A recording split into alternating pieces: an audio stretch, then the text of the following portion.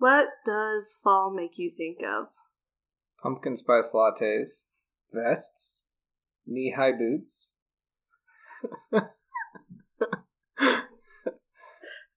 Hunting. Okay. Archery hunting, duck hunting. Something super manly. Yeah. Is this thing on? Putting mud on my face. Crawling around in the dirt. Camouflage. Hey, I'm not afraid to admit it. Yeah. Pumpkin spice lattes and camouflage. That's what I'm all about. They go hand in hand. What fall makes me think of? What? Cold weather. Cold season. Cold. So, cold weather. Yeah. So, if I sound a little rough, it's because I am dealing with the fall cold season I noticed right now. I noticed last night when I crawled into bed and you were snoring pretty bad. Oh, is that right? It's probably just nothing worse than what I deal with on a daily basis with you. True.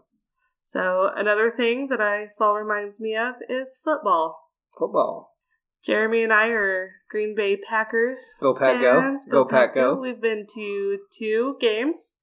One in Detroit. Ford Field. Yep. That was a great game. Jeremy got some things thrown at him by Lions fans. It's okay. I don't hold it against them. Just a hunk of cheese in a lion's world. And then we recently went to Lambeau Field when they played the Vikings, which was amazing. Got to meet up with some college friends of ours that were Vikings fans and up for the game, which was pretty cool. Yeah. So this week, we're going to get into some football. Some fun football stories. Say what? Ready? Yes. Okay.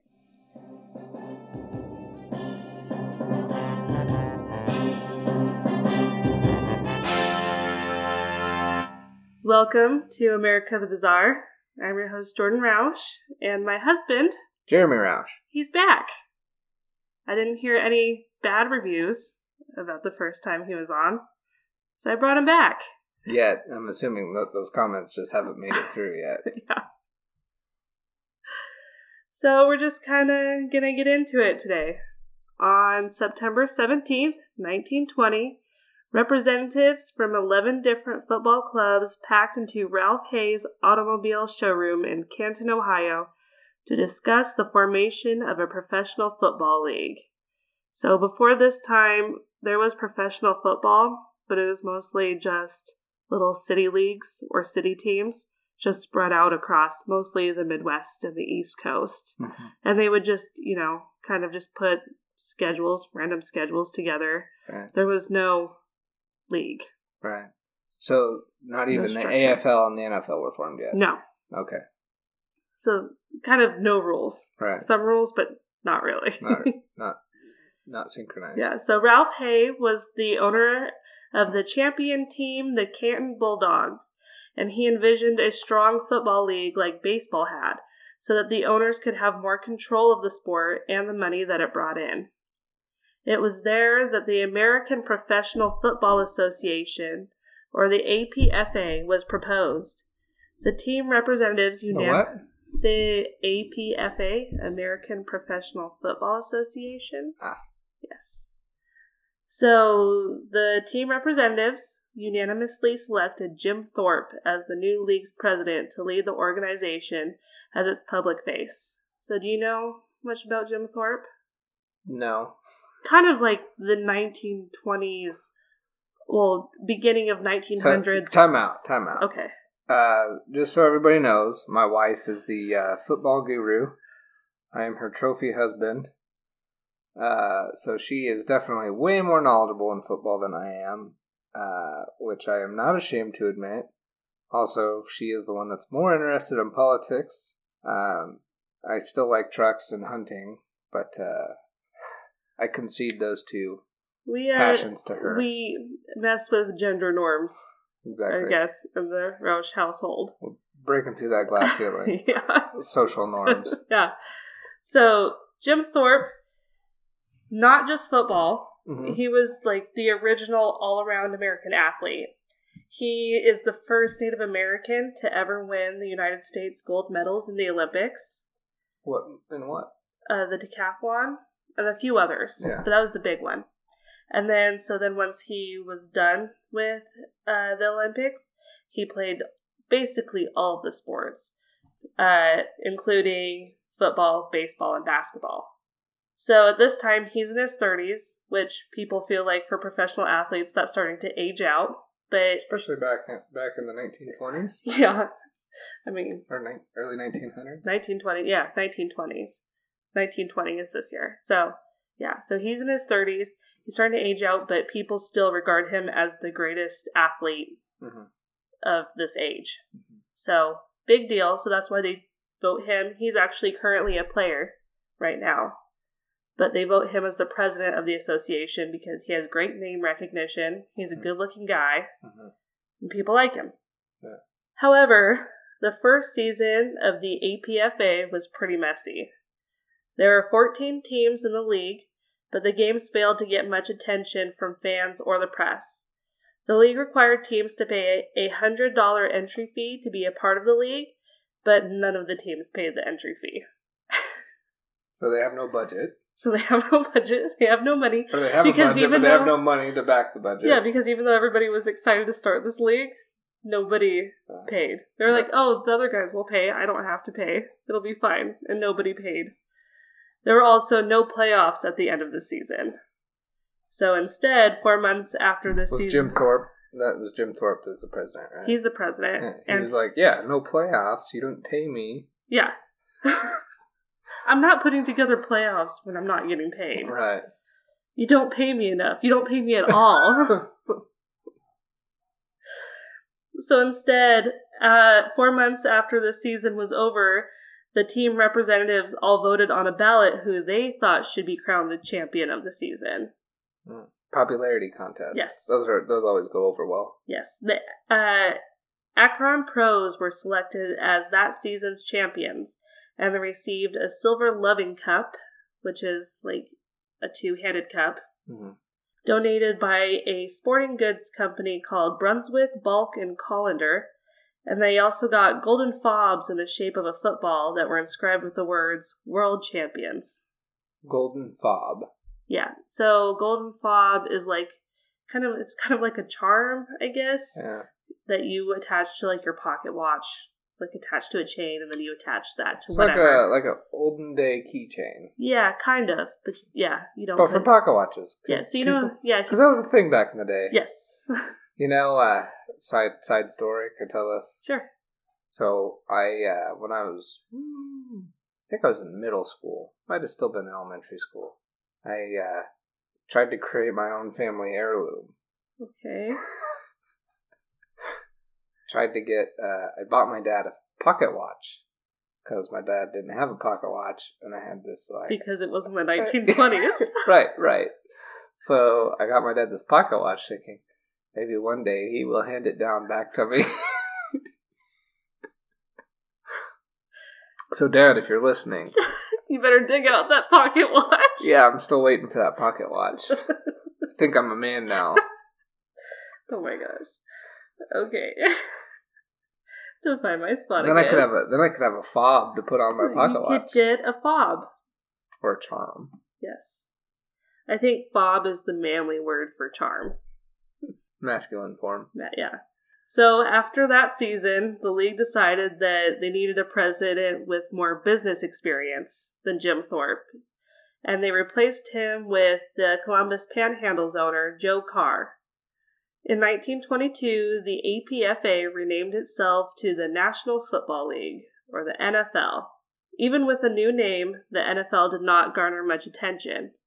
College football games were drawing crowds as big as 100,000 fans, while most NFL games averaged about 5,000. Slowly, professional football was starting to gain more traction in the 30s and 40s, and with that came the formation of other rival professional leagues, including the All-American Football Conference and the Canadian Football League.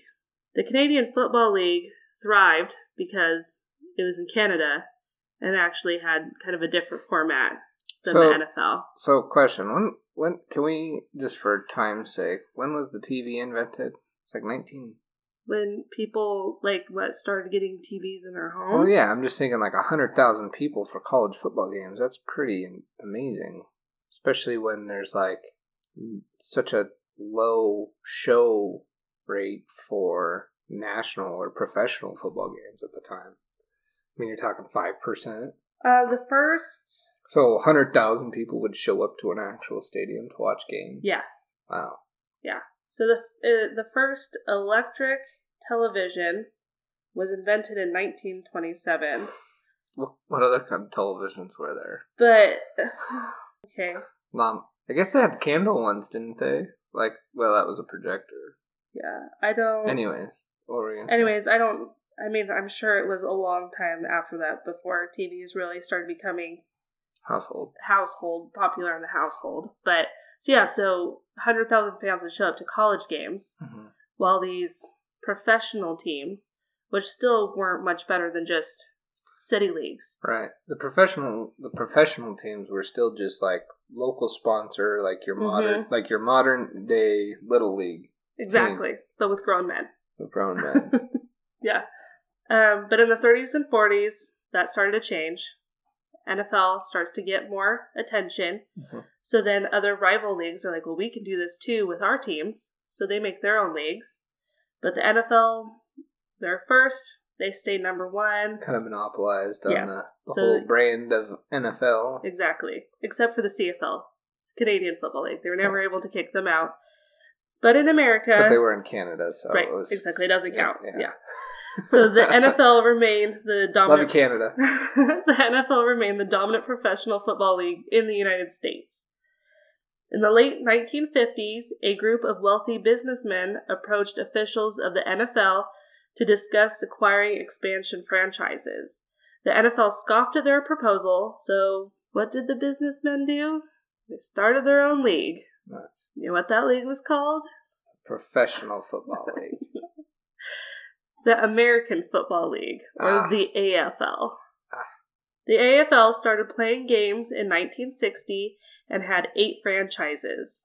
The Dallas Texans, the Houston Oilers, the Boston Patriots, the Buffalo Bills, the New York Titans, Oakland Raiders, Denver Broncos, and the Los Angeles Chargers. What? Yeah. I think we still got pretty much all of those but the Oilers, right? Yeah. Well, I think except for the Oilers. Yeah. Which I think the Oilers might have been changed, might have moved and changed names. I'm not sure. Yeah. Don't quote me on that. The AFL negotiated a TV contract with ABC and held a draft separate from the NFL. So the AFL also paid a lot better than the NFL. So the AFL and NFL are now starting to compete for players. So when former Louisiana State University player Billy Cannon got drafted by both the NFL and the AFL, the NFL's Los Angeles Rams offered Cannon a 3-year contract worth $30,000, while the AFL's Houston Oilers offered him a 3-year contract worth $99,000. What? So Cannon obviously went to the AFL's Oilers. That's crazy. Yeah. So as the AFL grew in size and notoriety, more and more college players and NFL veterans chose to leave the NFL for the AFL, and a bidding war for players began. And this caused players' salaries to increase dramatically, because both leagues are trying to outbid the other to try to get the best players. Yeah. In 1966, Tex Schramm, the general manager of the NFL's Dallas Cowboys, met with Lamar Hunt, the owner of the Dallas Texans, to discuss a merger between the two leagues. He basically was like, hey, we're both kind of bleeding ourselves dry here, trying to get the better players. All right. If we combine, we can pay them a lot less. Right. Employment rights. Woo! Yeah. Not employee, employer. Employer rights. Right. On June 8th, 1966, the two leagues announced a formal merger that would begin with the champions of the two leagues meeting in a championship game in 1967 that was eventually named Super Bowl I. The AFL and the NFL then held one draft together in 1967 and the merger would finally be complete in 1970 when a common schedule involving all teams would be released. There would be 2 conferences in the NFL, the NFC and the AFC. What? And the 2 conferences would then send their championship team to the Super Bowl every year to determine the world champions, just like it is today. And the Canadian League, the CFL, is left in the dust. And we still don't talk to them. No, if you want to be a world champion, you got to be in the AFC or the NFC. Yeah. You're instantly second place in the world. At the very best. Yeah, if you're in Canada. Yeah. You have to be in America. Or in any other league. Yeah. I mean, what an American thing to do. In the first year under the new format, the Baltimore Colts beat the Cincinnati Bengals and the Oakland Raiders to become the AFC champions, and they earned the right to play in Super Bowl V against the Dallas Cowboys. Both teams saw Super Bowl V as a way to redeem themselves. The Colts were still dealing... What are the Cowboys redeeming? Oh, you're going to go into that. I will tell you. Hold your horses. The Colts were still dealing with their embarrassing loss to the New York Jets in Super Bowl III, and the Cowboys were trying to lose their nickname, Next Year's Champions, which I feel like is still today their nickname. We them boys. That's kind of the next modern... Year, next year's our year. Yeah. Next year's our year, boys. We them boys is kind of the modern day Next Year's Champions. Yeah. So the Cowboys had won more games than any other professional football team in the last 5 seasons, but they had lost in the playoffs every year and had never won a league title. The Cowboys had chances to go to the first 2 Super Bowls, but they were beat by the Green Bay Packers. Go Pack Go. In the playoffs both years in the NFC Championship games. Super Bowl V was held in Miami, Florida on January 17th, 1971. It would later be nicknamed as the Blunder Bowl. The Blunder Bowl. There was a total of 11 turnovers, with the Baltimore Colts making 7 of them. Wow. With less than 2 minutes left in the game, the Cowboys and Colts were tied 13-13. Dallas Cowboys quarterback Craig Morton threw his 3rd interception of the game, and Colts middle linebacker Mike Curtis returned it to the Cowboys' 28-yard line. 2 plays later, there were only 9 seconds left in the game, so the Colts sent their rookie kicker, Jim O'Brien, out onto the field to attempt a 32-yard field goal. O'Brien made the field goal, giving the Colts a 16-13 lead. We them boys. The Cowboys received the ball again with a few seconds remaining, but Morton threw another interception to the Colts. So the Colts won their first Super Bowl, though Colts defensive end Bubba Smith refused to wear his Super Bowl ring because of how sloppy they played that day. Yeah. He was like, he's like, that, we don't deserve this. On July 26th, 1972, a year and a half after the Blunder Bowl, Colts owner Carroll Rosenblum and Rams owner Robert Irsay announced that they would be trading teams. So becomes the Los Angeles Colts? Nope. Both teams just stay exactly where they are. The owners just switch offices. The owners move. Yeah.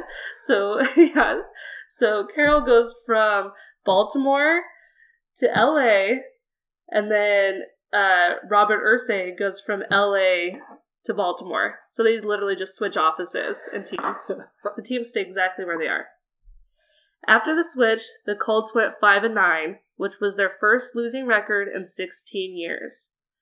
Irsay traded quarterback Unitas. I don't know if that's how you say it. Unitas? Irsay traded quarterback Unitas to the San Diego Chargers. Unitas quarterback. You proud of yourself? I am. Always. So he traded the quarterback to the San Diego Chargers, and he fired coach Don McCafferty, who was still very popular with Colts fans. Both the quarterback and the coach were still very popular with Colts fans. And he replaced the coach with John Sandusky. Before the next season... Sandusky? Yes. Oh. Before the next season, Irsay then replaced Sandusky... That's for Sandusky, like... I'm not into football, but I know Sandusky. But you know I know that, the name. You know the name? I know he's a legend, so... Okay. So that's a hint for the listeners. It's not, though, because before the next season, Irsay then replaced Sandusky with Howard Schnellenberger. Different Sandusky, then, I must be thinking of. I know so many Sanduskys. You get them mixed up sometimes. Right. So, Sandusky's then replaced with Howard Schnellenberger, but Schnellenberger only lasted 3 games into his second season before Irsay fired him. Schnellenberger's replacement was Joe Thomas. Joe lasted 11 games and then was replaced by Ted Marchibroda. Should I not? Ted Marchibroda. For which one? Marchibroda? He's the one. So 3 years, 5 coaches. Marchibroda's the one I should be knocking for. So I think anybody could see that there was a lot of turmoil in the management of the team. That doesn't, replacing your coaches that often doesn't make anybody happy. Right. Doesn't make your players happy. It doesn't make your staff happy. It doesn't make your coaches happy, your fans happy. Nobody's happy. Well, so if you know that they're that willing to fire a coach, why would you want to be hired there? Right. Yeah. Like, you're just like, well, I'm going to go into this with super low expectations of being retained. Yeah. So, it's called having somebody's back. Right? So, Marchibroda leads the Colts to a winning season, 10-4, and they make it to the playoffs. But the Steelers knock them out early on.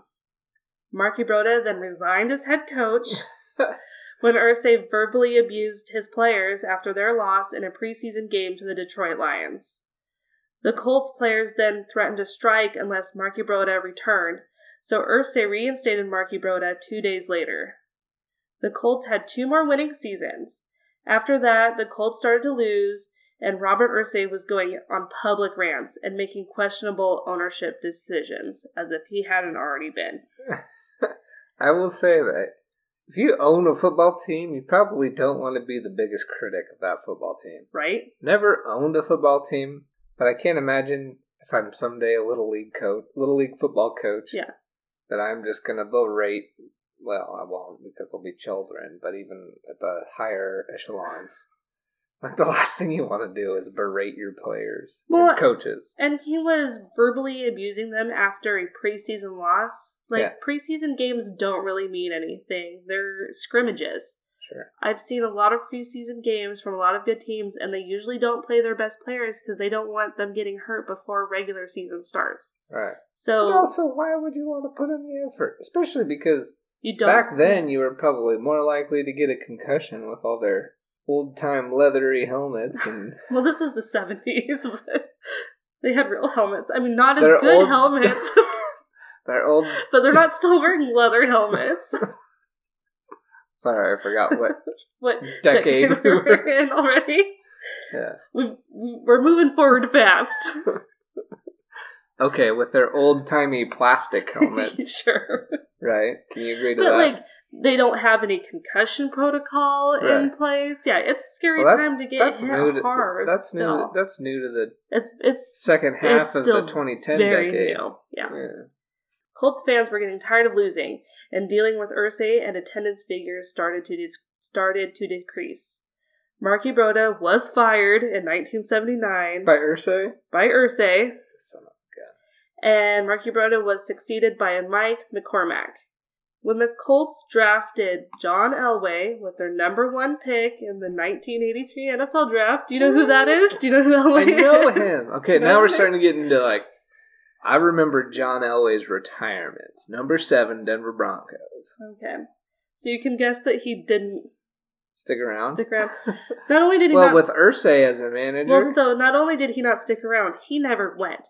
After he got drafted by the Baltimore Colts, Elway refused to work for Irsay, and he threatened to play baseball instead, since he was also drafted by the New York Yankees that year. Michael Jordan. Playing baseball. So did you know Russell Wilson is actually... Everybody thinks they can play baseball, all right? Michael Jordan. John Elway, apparently. Who was the Denver... Manziel? Was it Manziel? No. I'm going to give you one more guess. Who was it?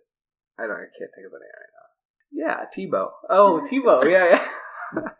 She, just so you know, she put her palm, her fist to her forehead and like kneeled, like did a nod. I did a Tebow. She did a Tebow. As a little hint. Yeah, there's actually a lot of football players that play baseball.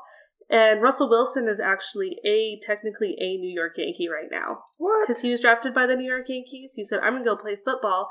But he shows up to training every year, spring training every year. Just as kind of like a motivational you know what? thing. I always told myself I should have stuck with baseball when I got to high school because I wasn't unathletic, but I was like, I'm pretty sure I'm athletic enough to play baseball. Well, I mean, Russell Wilson's pretty athletic. Yeah, but he also got drafted by the New York Yankees. I'm not saying I could be playing for the New York Yankees. I'm saying I could be a B-leaguer playing for the Boise Hawks. Yeah. You probably could. Probably could. Maybe even still to this day. And that's the thing about baseball is that there's a lot of baseball teams. Right. To join. AA, AAA. Yeah. And that's also nice is that you usually last a long time. Like, you don't get as beat up as these other sports. It depends. Especially football. Depends. Pitchers. Okay, pitchers are different. Yeah. Different breed to be a pitcher. That's true. Which I'm a lefty, so I'd be a pitcher. Uh-huh. Thanks for humoring me. Okay. So, yeah, Elway threatens to play baseball if they make him go to the Colts. Is this a football episode? Yes, this whole thing's football. So we're not going to talk about baseball. Okay. Irsay then concedes, and he trades Elway to the Denver Broncos for Mark Herman, Chris Hinton, and a draft pick. Colts fans were furious over losing Elway to the Broncos, and their hate for Irsay grew. They're like, we had this fantastic quarterback, and he just gave him away. But they didn't know he wasn't going to play for them anyways. Yeah. It didn't matter. He had no choice. Unless he wanted to sell the team. Might as well get a draft pick, right? So Irsay had also been trying to get Baltimore to either greatly improve the Baltimore Memorial Stadium, where both the Colts and the Orioles played. So I guess this is kind of a baseball episode, too. There's a lot of baseball in here. Or to get Baltimore to build a new stadium altogether. Plans were developed for both improving the old stadium and building a new stadium. And they let the public vote on it. Well, but then Maryland Governor Marvin Mandel put the brakes on the talk of a new stadium. He's like, we're not building a new stadium. And then Baltimore Comptroller placed an amendment to the fall ballot that prohibited the use of public funds to construct a new sports stadium. Say what? The amendment passed. Is this a political episode too? Please, can it be? It's all put together. It's all America. Right. Nothing can be separate. Yep. The amendment passed, and it ended any negotiations between Irsay and public officials to build a new stadium. So, since Baltimore won't use public funds, and he doesn't have the money to build a new stadium... He probably does. He just is too greedy. I feel like most of these owners, they do have enough money, but why would you use your own money when... Yeah. The public will just tax their people to get you to get a new why stadium. Take on the debt when somebody else will? Exactly. So... the public. Government. It's sounding like my dad. Sounding like Grant. Okay. Since Baltimore won't... You're going to redact his last name because he will probably... Can you bleep it? Yeah, I'll bleep it. Okay. I'll figure out how to bleep it. Okay. Since Baltimore won't build a new stadium, Irsay starts calling around to other cities to start talks of relocating the Colts. It became public knowledge that Irsay had been talking with city officials in Phoenix, Memphis, Los Angeles, and Jacksonville, and that made already angry fans even angrier. So Colts fans are just like fuming, like nothing's going right for them. They keep losing games, they keep losing players, they keep losing coaches, and now they're going to lose their whole team. Yeah. They hate this guy. They can't wait for Ray Lewis. So, in order to keep the Colts in Baltimore, Maryland Governor Harry Hughes asked what it would take to keep them, and Irsay gave them a list of $25 million in improvements for the Memorial Stadium. The Maryland state legislature slashed the list to $23 million. I mean, that's $2 million when you're up this much, right? Yeah. But they also earmarked most of that money for improvements for the Orioles. The legislature also required that both the Orioles and Colts sign long-term commitments to Baltimore before construction would begin. And both teams refused, so construction never started. In 1984, Irsay was approached by Phoenix and Indianapolis to move the Colts to those respective cities. Indianapolis was offering an already built dome stadium and was hoping that the new stadium would attract an NFL team. They're just like, we're going to build a stadium and then we'll find a team. You're not. Who was it that said that? I'm trying to remember. The cornfields. What? If you build it, they will come. Oh, you're talking about the Kevin Costner movie. Okay, what did Kevin Costner say? I'm pretty sure if they build it, they will come. If they build it? Or if we build it, they will come. If Indianapolis builds it, they will come. Was Kevin Costner, is he from Indianapolis? Was he in Indiana? I don't know. It's been a long time since I've seen that movie, obviously.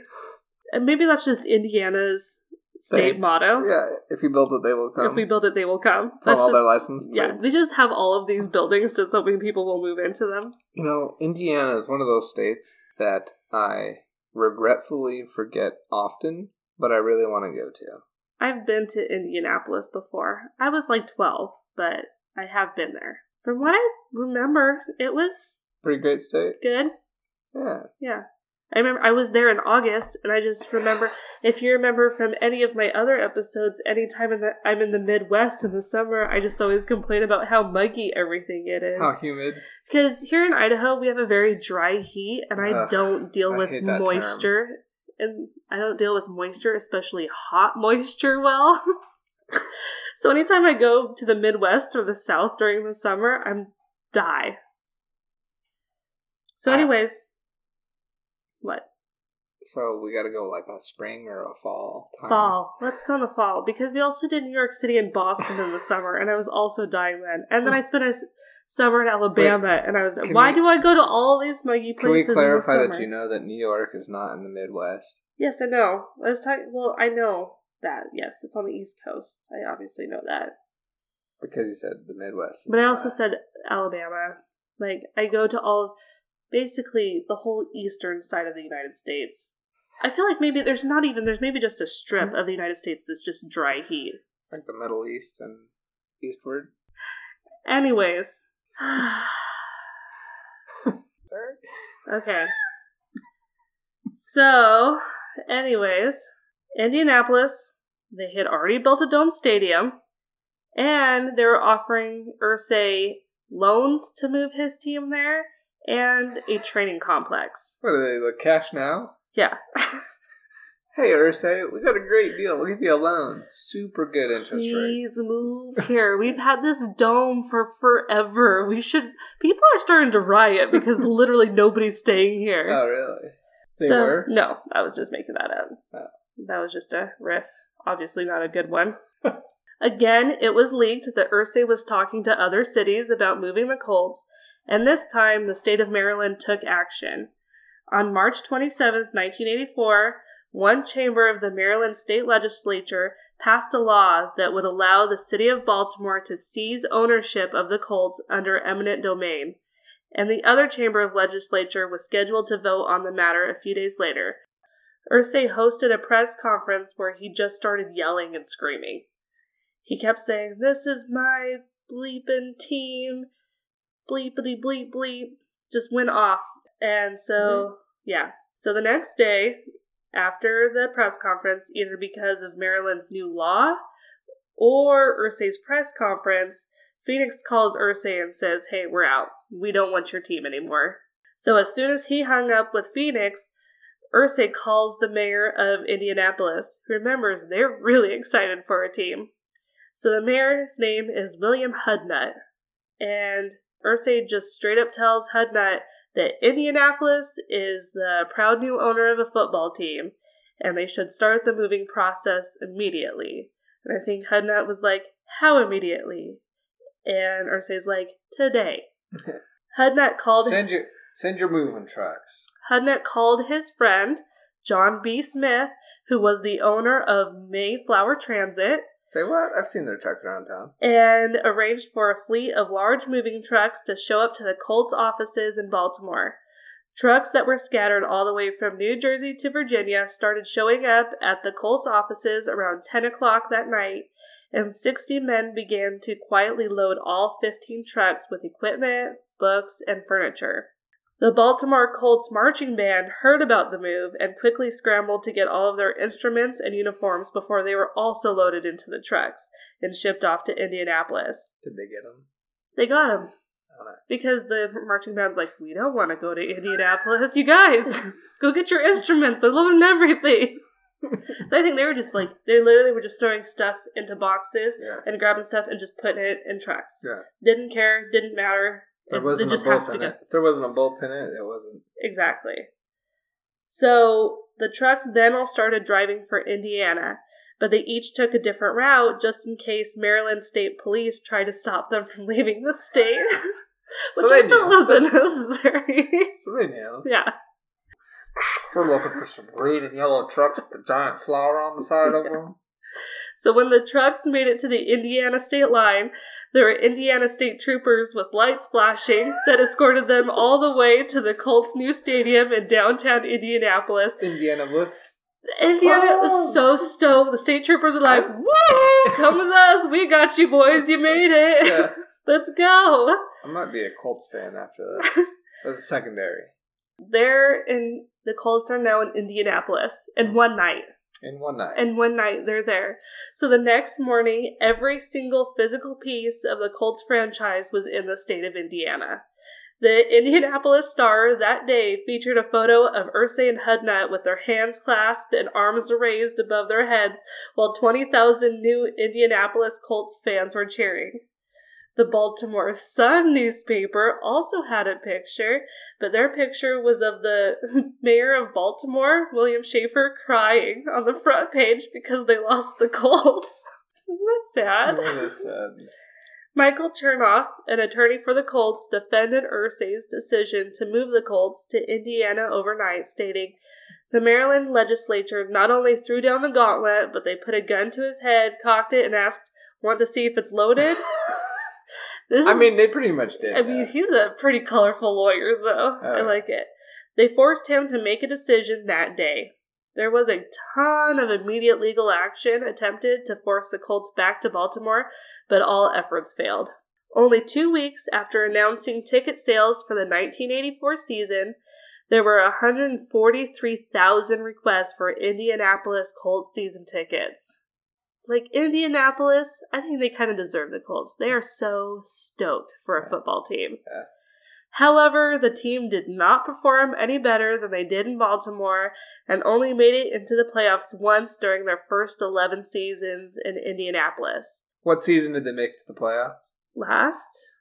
It was the 11th season of 11 seasons? I mean, it wasn't very far. I don't know. Oh, okay. But I just imagine. they played in a couple Super Bowls and then. You can't. Just a couple Super Bowls. You just played it. Well, they played yeah. So, I mean, it's been a while. Let's just say that. Yeah. So, again, because it's Irsay, they went through the firing and hiring of several coaches again, because nothing's changed, only the city, until they hired Ted Marcabrota back in 1992. He's back, baby. He's back. Why would he keep getting hired by Irsay? He's into S&M. I guess. Just likes being punished. I don't know. In 1994, the Colts drafted running back Marshall Faulk and signed Jim Harbaugh as quarterback. What? Yeah. The Indianapolis Colts won their first postseason game in 1995. Marcabrota retired after the 1995 season, and Robert Irsay died in January 1997. His son, Jim Irsay, stepped up as principal owner and almost immediately started making changes by hiring Bill Polian as general manager and drafted Tennessee quarterback Peyton Manning with the first overall pick in the 1998 NFL draft. And I have to say, as a kid, because 1998, I was 6. I was 8. But I just kind of grew up just loving Peyton Manning, and I still love Peyton Manning. Who doesn't love Peyton Manning? He's a lovable dude. He's funny. He's kind of nerdy. I like him. It's like you, but he's funny. Yeah. And way more athletic. He's like yeah. He's like me, but a lot better. You're nerdy. Yeah, that's the but only. He's athletic, and what was the other thing? Funny. You made me say it. Sorry. Okay. The Colts have appeared in the playoffs 16 times, have won 2 conference championships, and won Super Bowl 41 against the Chicago Bears. The November after the Baltimore Colts became the Indianapolis Colts, Maryland voters repealed the amendment that banned public funds for sports stadiums. They're like, we lost our team. We will build a new stadium. Apparently it works for Indianapolis. Yeah. And both Maryland and Baltimore declared the building of a new public stadium a priority. Art Modell, the owner of the Cleveland Browns, was very vocal about his disappointment in Irsay moving his team to Indianapolis. As soon as Baltimore announced their plans for a new stadium in 1996, Art Modell fired his head coach, Bill Belichick. What? Can you imagine? Oh my god. Can you imagine firing Bill Belichick and living with that? Hindsight 2020. So fired I'm not a Belichick fan, but I mean, the guy's got skill. He knows how to coach a football team. Yeah. So Art fires Bill, and then the Cleveland Browns then announced that they were relocating to Baltimore. Cleveland was allowed to keep the Browns' name, history, and colors, which, come on, Cleveland. Just Give it up. Why you're like, no, we like the name Browns, and we like the colors orange and brown. You can't take that with you. We're keeping that. Really? I feel like I can side with them. I can side with Cleveland. I get it. It's history. We've always been named the Browns. We've always been orange and brown. Yeah. You could be. This is a new, fresh start. You can pick something cool. But when you think that is cool, yeah. Okay, Cleveland. You do you. You do you, Cleveland. Yeah. You do you. I have a lot of respect for that. So Art agrees to that. Art Modell renames his team the Baltimore Ravens, inspired by the poem by famous Baltimorean Edgar Allan Poe. The Ravens had a losing record for 4 consecutive seasons until they went all the way to winning Super Bowl 25 against the New York Giants. They won their second Super Bowl against the San Francisco 49ers in 2013. I think that was the blackout game where all the lights went out. Mm-hmm. But yeah, and that's the story of when the Baltimore Colts were moved to Indianapolis under the cover of night and became the Indianapolis Colts. My sources for the story were The Birth of the National Football League by Christopher Klein, The NFL-AFL Merger and the Birth of the Super Bowl by Jim Weathersby, Kiss 'Em Goodbye, an ESPN treasury of failed, forgotten, and departed teams by Dennis Purdy. So I only read this chapter, but I bet that whole book is kind of really depressing. You only read what chapter? The chapter about the Baltimore Colts leaving Baltimore. Yeah. I think it'd be super interesting. Yeah, I think so too.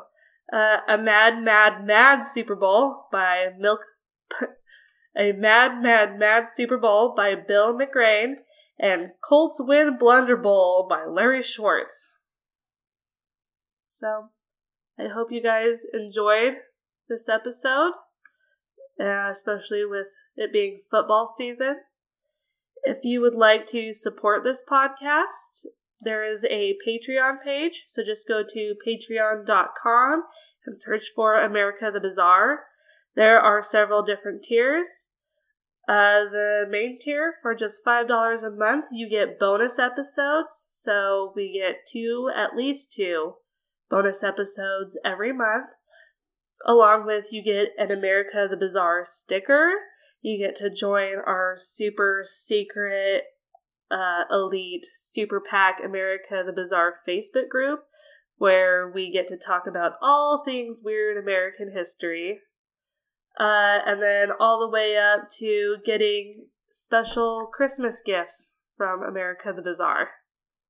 What level is that? So Can I be in that level? That's the Alexandra Hamilton dueling pistols tier. Alexander Hamilton dueling pistols level. So go check it out. Please subscribe so you never miss an episode of America the Bizarre. Go check us out on all social media. Tell us where you're listening to the episode. Send us a picture. Tell us if you're at work, not paying attention to your spreadsheets. If you're listening to this in the TPS reports. If you're listening to us in the car on your way to work, don't tell us about it until you're safely stopped in a parking lot somewhere. Don't send a picture until you're safely parked. So no Snapchatting. Yeah, no Snapchatting. No Facebook Live. I think that's it, unless you have anything else to add. That blank face tells me no. Alright, so I hope you enjoyed this episode of America the Bizarre. Until next time, stay weird, America.